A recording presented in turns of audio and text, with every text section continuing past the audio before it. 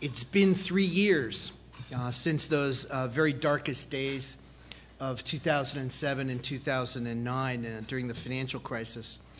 Since then, and this is often the case with very extreme economic events, we've seen considerable effort devoted to regulatory reform, including, in this case, legislative action, improvements in supervisory processes and methods, and international collaboration aimed at improving the regulatory environment.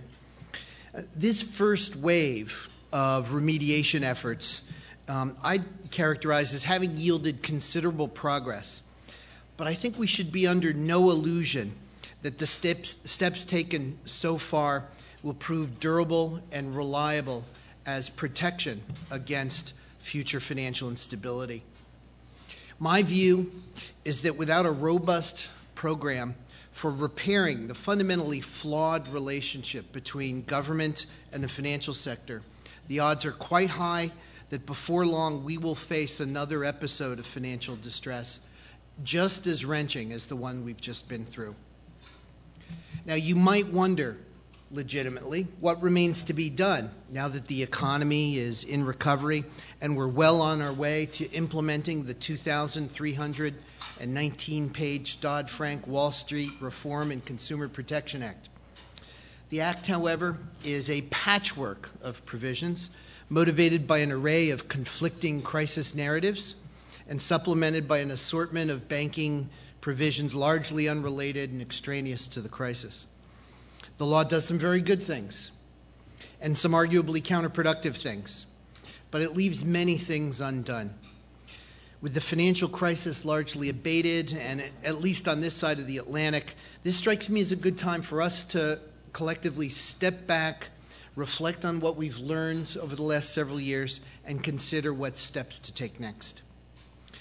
Our path forward will be much more constructive if it's grounded in a reasonably coherent understanding of the trade-offs involved in financial stability policy and in how the crisis came to pass. So in our time together tonight, I want to outline a broad agenda at a very high level for achieving a sustainable and effective relationship between the government and the financial sector, a program for financial stability, if you will. This program is based on what I believe is the most compelling assessment of the causes of the crisis, one that emphasizes the role of the financial safety net in weakening market discipline and the role of ambiguity about that safety net in amplifying the effects of financial distress and inducing public sector rescues. I've discussed this assessment at length in other venues over the last 4 years, so I won't go into great depth about it. I'll say, though, at the outset here that while others have articulated similar perspectives, I should note that the views expressed are my own and do not necessarily represent the views of my colleagues within the Federal Reserve System, our standard Federal Reserve disclaimer some of you will recognize. So let me begin with the observation that competitive markets in financial instruments, and here I would include everything from credit cards and other consumer loan products to the complex derivatives that are widely used to reallocate risk among large, sophisticated financial market players, that competitive markets for financial instruments have demonstrated an immense power to extract, aggregate, and disseminate the diverse individual assessments of various financial market participants about the economic fundamentals that underlie financial market transactions. This feature is generally very beneficial for us because that kind of aggregation of information is precisely how financial markets play their role in allocating resources to the most valued uses.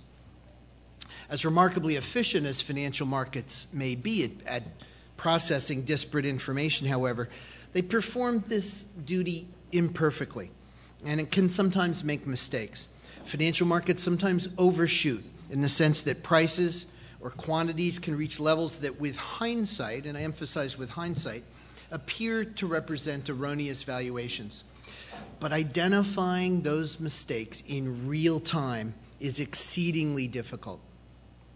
Since estimating the true value of a financial instrument is hard even for market mechanisms that embody the judgment of the many, it can be quite risky to rely instead on the judgment of just a few individuals, even well-trained, highly trained central bank staff, individuals who claim to know better that the market is wrong and that a financial instrument is worth something else. So my use of the word competitive here is vitally important, and I need to emphasize it, since competition is what allows many investors to have a voice in market process. Competitive markets give participants the incentive and the opportunity to use the information they have in the pursuit of individual gains. This dynamic of competition between differently informed, different perspectives is what drives the process by which individual information gets embodied into, amalgamated into market prices. But this same dynamic means that competitive markets can also be ruthless in devising and proliferating ways to shift private risk to the government and thus to taxpayers. When a government guarantee program creates an opportunity to profit from taking risks that are to some extent borne by taxpayers, competition will generate a rush toward that opportunity, inflating the risks borne by taxpayers and depriving other sectors of the resources they deserve. Government guarantees for financial institutions have been particularly problematic for financial stability. Federal deposit insurance was established in the 1930s in response to the wave of bank failures that swept the country early in the Great Depression. But the banking problems of the 1930s were at least partially the result of the nation's fragmented banking system, which in turn was the result of legal restrictions on bank consolidation. Federal deposit insurance emerged as a political compromise that placed taxpayers behind the risks taken by small, poorly diversified banks, instead of allowing banks to diversify those risks through consolidation, as happened in many other countries. The incentive problems associated with deposit insurance came to a head in the 1980s at a substantial cost to taxpayers, I might add, and led to reforms that stabilized the system, making it more sustainable. But alongside formal deposit insurance, there arose, beginning in the 1970s, the practice of using the Federal Reserve's independent balance sheet to provide financial support, fiscal support really, for the uninsured liabilities of large financial institutions. This trend generated a pattern of assistance to financially distressed firms like Penn Central in the early 70s, Franklin National in the mid-70s, Continental Illinois in the mid-80s, the Bank of New York later in the 80s. The presumption of support for large financial institutions was further bolstered by repeated regulatory forbearance for large bank holding companies with exposures to emerging market debt in the 80s and 90s. The growth of government-sponsored enterprises, Fannie Mae and Freddie Mac, as implicitly protected institutions, also contributed to this trend. I believe that the recent crisis was the culmination of a sequence of precedent-setting interventions that led the creditors of many large financial institutions to expect protection in the event of financial distress. This regime reached the point where federal guarantees, both implicit and explicit, now cover nearly 60% of the liability of U.S. financial firms. Let me say that again. If you take the liabilities of United States financial firms, our estimate is that at the end of 2009, 60% of those enjoyed either explicit or implicit backing of the federal government. As we learned from the savings and loan crisis in the 1980s, government guarantees are dangerous without limits on risk-taking. The market discipline that's lost when insured creditors do not find themselves to be at risk must be replaced by official regulation and supervision. Otherwise, moral hazard will lead to excessive risk-taking. As the recent crisis has made clear, however, the same incentive problems extend beyond explicitly insured depository institutions to include wide swaths of the financial sector that enjoy implicit guarantees. These are firms outside the formal banking sector, the so-called shadow banking sector. Such guarantees provide an artificial stimulus to leverage up, to take on concentrated risks, and to engage in maturity transformation. That is, funding illiquid longer-term assets by issuing liquid short-term liabilities, all of which led to the overexpansion of the shadow banking system in the 90s and the previous decade. Most of the financial market disruptions during this crisis originated in the shadow banking sector. Accordingly, much of the response by regulators and legislators has been in the form of strengthening prudential regulation for all manner of financial firms, especially those large enough to be considered systemically important and therefore more likely to receive support in a crisis. For instance, regular forward-looking capital assessments or stress tests, a set of these was just concluded in the United States, provide a robust and transparent means of ensuring the adequacy of firms' capital buffers against adverse economic scenarios specified by regulators and given to the firms for analysis. The enhanced prudential standards mandated by Dodd-Frank have also usefully, in my view, strengthened the regulatory restraints on risk-taking, particularly in the areas of capital requirements and liquidity management expectations. But it would be a grave error, in my opinion, to rely too heavily on our ability to offset the effects of implicit safety net guarantees through more strenuous regulation. Sooner or later, that approach is likely to fail. The more the centralized judgment of a small handful of officials, however well-informed or well-meaning, is substituted for, replaces the decentralized judgments of a multitude of financial market participants, the less resilient our system will become. We should work toward a financial system that is robust to large shocks and to the unavoidable errors of judgment made by individuals or single organizations. As an aside, I should note that I have the utmost respect and admiration for the men and women of our federal banking agencies who have worked and served really on the front lines, overseeing and evaluating the activities of large financial institutions. And I had firsthand contact with many of them during this crisis, the Richmond Fed. Many of them worked incredibly long hours and stressful hours for months at a time during the darkening days of 2007 to early 2009, only to find in the aftermath that their unique skills and experience necessitated continued demands on their time for the task of adapting prudential supervision to the new world order. To my knowledge, they've served with distinction and integrity in pursuit of an arduous and complex mission. End of aside. So, instead of placing all our eggs in the basket of tighter regulation, my view is that we should place significantly greater reliance on the powerful decentralized forces of market discipline to constrain risk-taking at large financial institutions.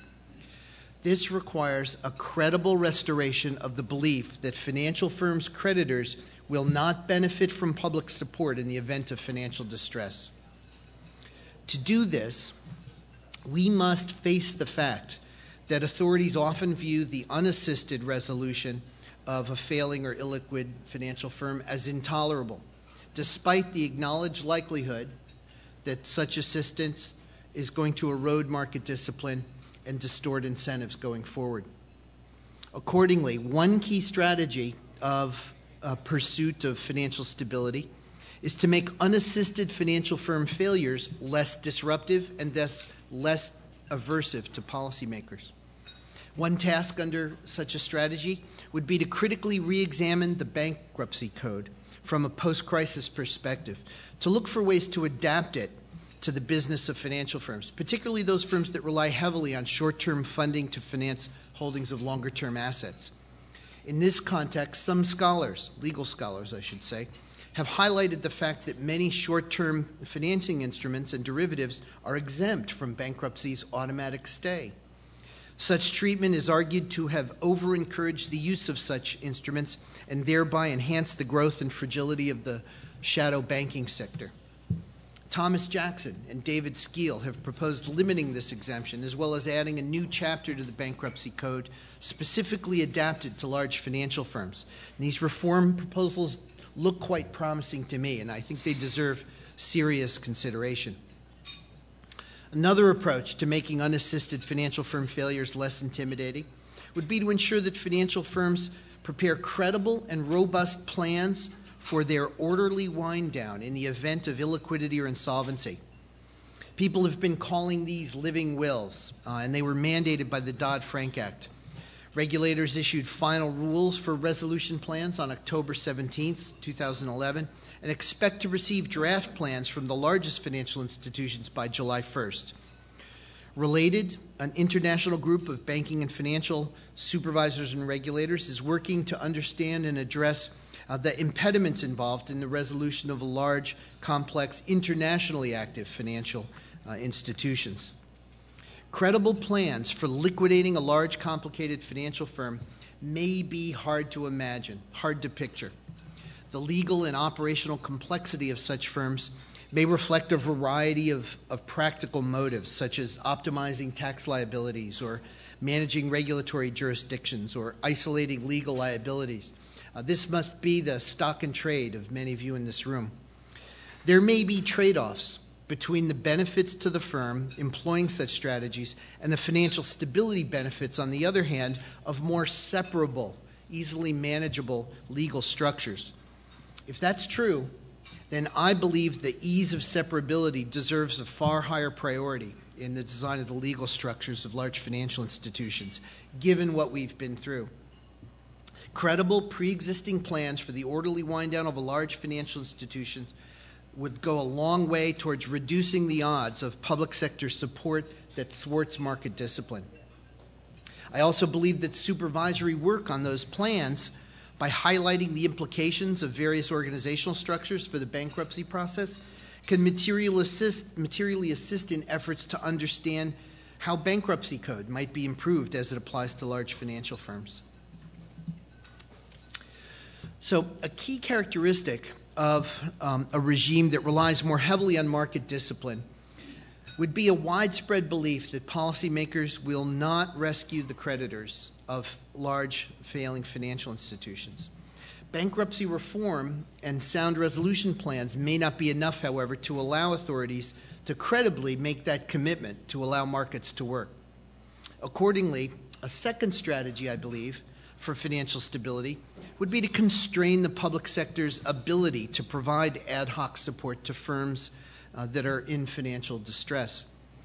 The Dodd-Frank Act included, usefully I think, some explicit constraints on the Fed's ability to provide extraordinary support by limiting our so-called Section 13(3) authority to lend to non-depository institutions in, quote, unusual and exigent circumstances, unquote. That was what was used in a couple of key cases in 2008. These restrictions do not go far enough, in my view, and I would favor further tightening restrictions on Federal Reserve lending by eliminating our Section 13(3) power entirely. This would be consistent with reducing the discretionary scope for inappropriate credit allocation by the Fed, and thereby enhance the separation between monetary and fiscal policy in our country. Dodd-Frank, in its Title II, created something called an orderly liquidation authority, under which the Federal Deposit Insurance Corporation appears to have substantial discretion in the use of public support to aid creditors in the liquidation of a failing financial firm.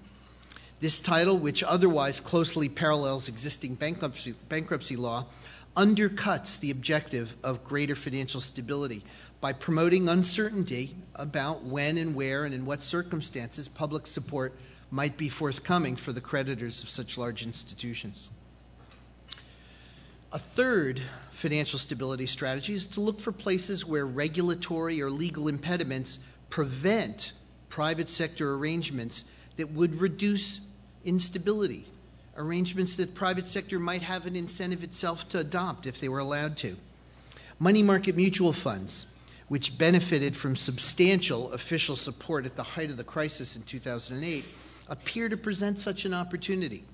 These funds have been allowed to use amortized cost accounting and fixed net asset values rather than marking assets to market, as do other mutual funds.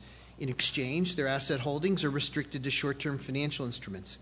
This allows money funds to operate very much like bank accounts, but without the overlay of banking and regulatory supervision. Indeed, money market mutual funds arose in the 1970s and became popular as a means of bypassing regulatory limits on bank deposit interest rates.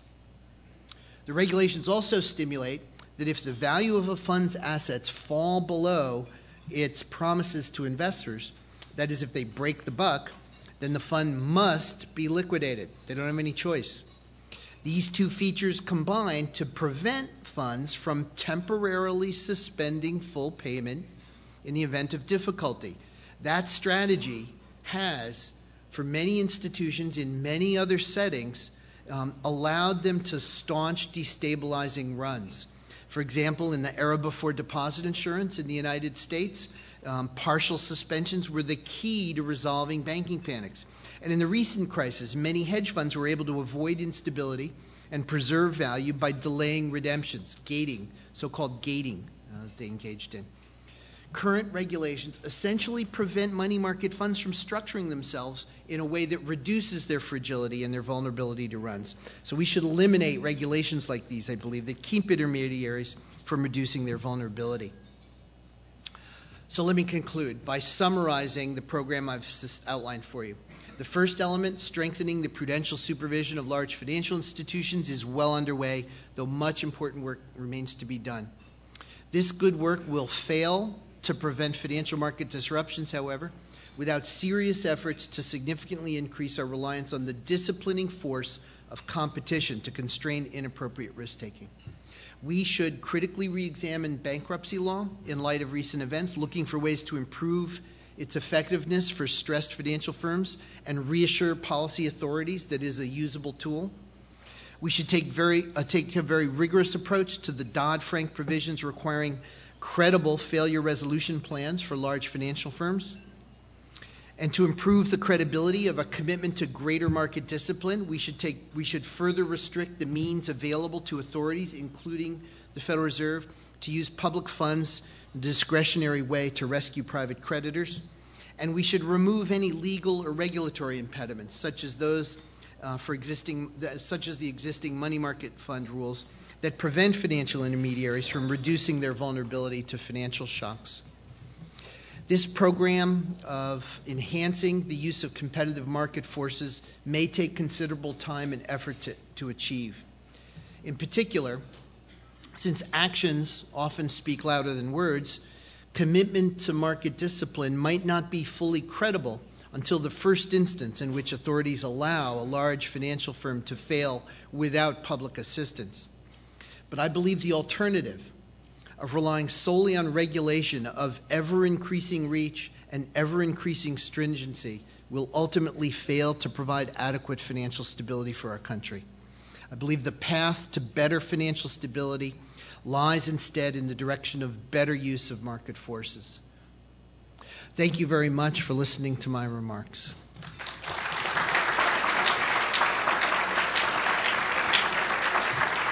Is there time for questions? There appear to be time for questions. Paul? Thank you for those remarks. Could you talk about the role of the central bank as a lender of last resort to provide liquidity to the system, as opposed to what you were talking about, which is withdrawing 13.3 or other kind of support? Where is that line? And if you can relate that to the crisis, which in some respects many people have suggested was more a crisis of liquidity than it was of capital or other. It's a really good question. So the question, for those of you in the back who may not have heard it, is about the so-called role of the central bank as a lender of last resort. So this phrase, lender of last resort, provider of liquidity of last resort, is often invoked.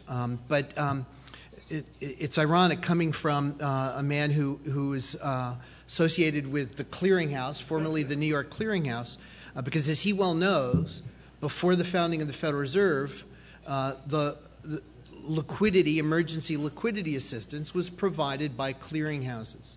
And we were essentially founded as a way of democratizing access to clearinghouse liquidity. So before the founding of the Fed in 1913, and we were set up and began operating in 1914, there were clearinghouses in all the major cities, but country banks generally weren't members. And banks had correspondent relations in which they had deposits in other banks that they used for clearing payments. And in a crisis, the clearinghouse, which had established membership requirements, knew the financial situation of its members, and regularly inspected and examined, supervised, like bank supervisors do today, supervised their members to make sure they remained in sound position, would backstop their members. But in turn, their members would often withhold withdrawals, not allow withdrawals by country banks that wanted to get their money out to meet liquidity needs where they were.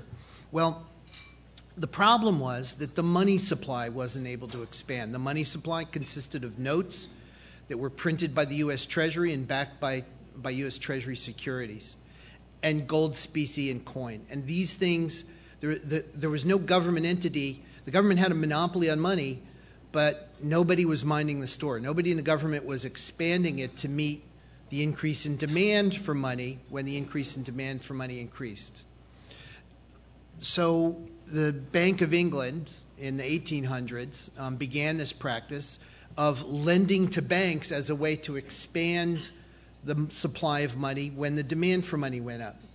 And so the founders of the Fed, naturally, the authors of the Federal Reserve Act, naturally looked to England for that model. Well, it wasn't about the lending. It was about the money. Lender of last resort isn't about taking on the credit risk of an individual institution. It's about increasing the supply of money when there's an increase in the demand for money. Nowadays, however, we have many means of doing that without taking on positions in individual institutions. We can buy U.S. Treasury securities. There's a liquid market in them. There was not a liquid market in government securities in the 1800s or the 1900s. It never would have occurred to the founders of the Fed that the Fed would use open market purchases of securities to increase the money supply. We discovered that by chance in the 1920s, and it became a dominant way of managing the money supply ever since. So I think the lender of last resort is something of a vestige of our historical origin as sort of nationalized clearinghouses, and I don't see it as essential to the provision of liquidity to the market as opposed to individual institutions.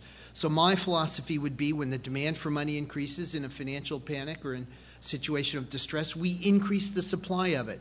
But we don't take a position by lending to an individual institution. We let market participants decide who they're willing to lend to in a crisis. And I think that would be a far more effective way to draw a clear line between what the central bank does and what market participants ought to do. Yes, sir. A number of Spanish banks have bought banks in the United States and Sunbelt. Do you care to comment on the Spanish situation and the European So the question has to do with the European situation, and my questioner noted that some Spanish banks have bought some U.S. banks. I can't comment on individual portfolio decisions they've made. So the Europeans are struggling with something we struggled with between 1790 and 1840s, which is getting straight our monetary arrangements and our fiscal arrangements.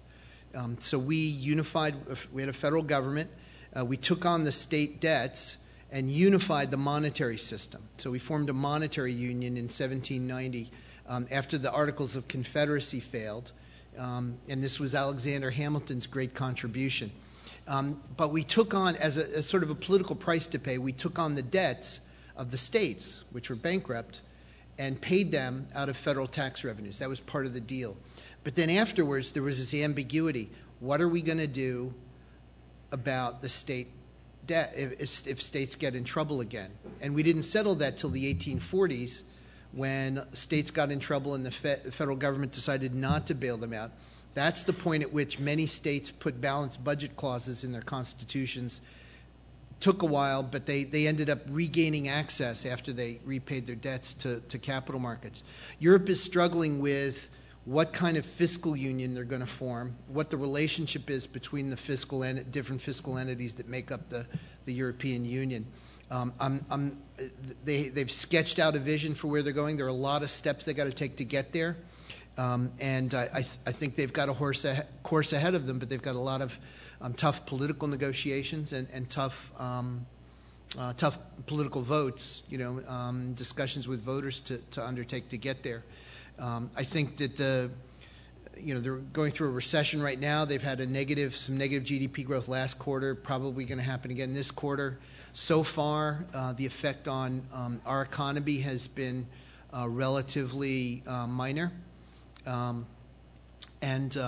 best estimates going forward of how they're going to get through this and what this year's going to look like for them suggest it'll remain minor. Having said that, of course, there's always a risk of a hiccup in the process, a speed bump in the process that leads to some uncertainty, some pullback in spending that's broader that we don't anticipate that could pose a risk for us. But so far for us, it seems manageable.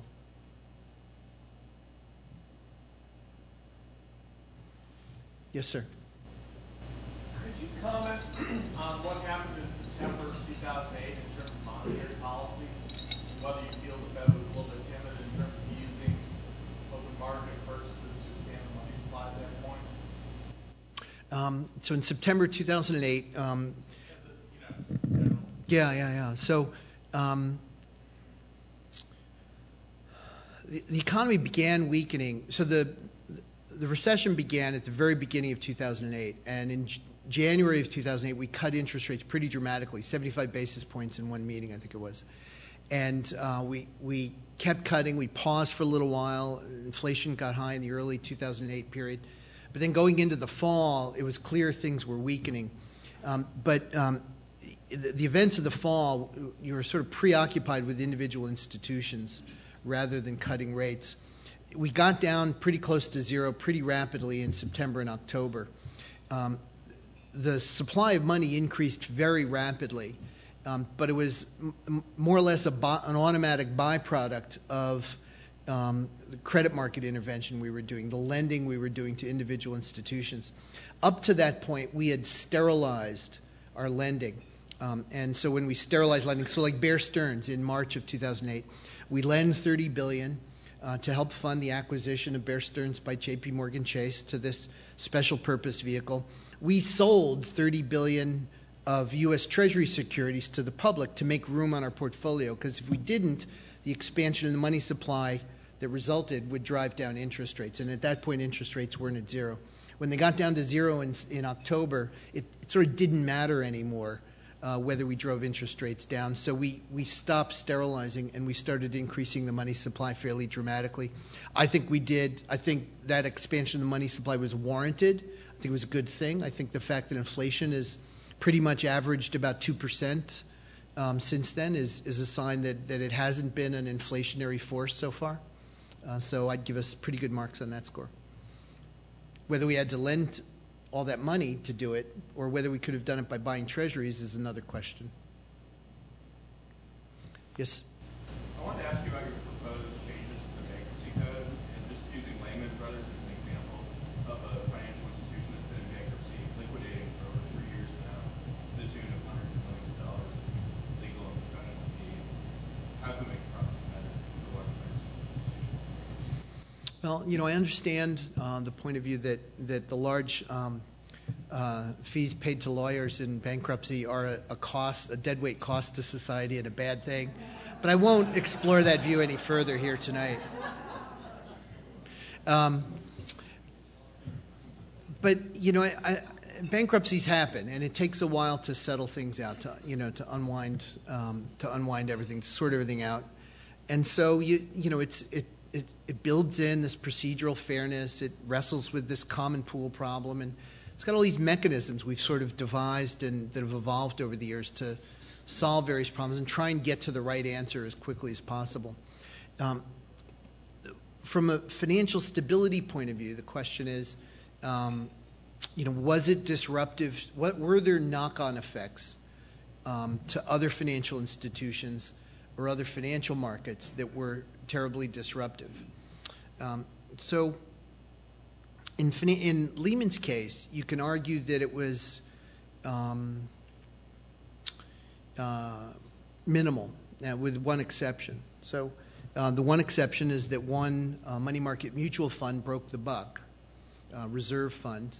It had more Lehman than it sort of was letting on to people that it had, and it ended up paying less than $1, and it announced that shortly into there, and then there was another fund announced that it was winding down its fund rather than allow withdrawals. And there was a flight out of money market mutual funds that held private paper to money market mutual funds that held government, only U.S. Treasury securities. But that flight had this artificial stimulus to it. So that was like the one downside. That was the one adverse consequence of Lehman, I think, that you could identify that's relevant from a financial stability point of view. But that whole flight was turbocharged by this problem I mentioned. See, because if everyone's selling commercial paper, but you put in your request today, you get the amortized cost value out. You can stick, if you withdraw now, you can stick losses to other money fund shareholders who wait. So you have this artificial, built-in, regulatory mandated incentive to run. It's just built in instability, and that was the reason why. And you can see, because it was all institutional money that shifted. The retail money didn't shift very much at all, materially at all. So I don't think you should. I don't think you should count what happened in money market mutual funds against Lehman per se. I think there was a problem. There's a structural problem in the money market mutual fund industry. So there was this one institution that had this problem, this break the buck problem. And I think otherwise, people I've talked to suggest that. I haven't read a thorough ex post study of this, but suggest that Lehman has been a pretty orderly bankruptcy. I mean, they sold the broker dealer in 5 days, which was sort of pretty astounding as bankruptcy goes. So. I'm perfectly willing to be enlightened by future scholarship on this, but so far it looks like Lehman was a manageable resolution.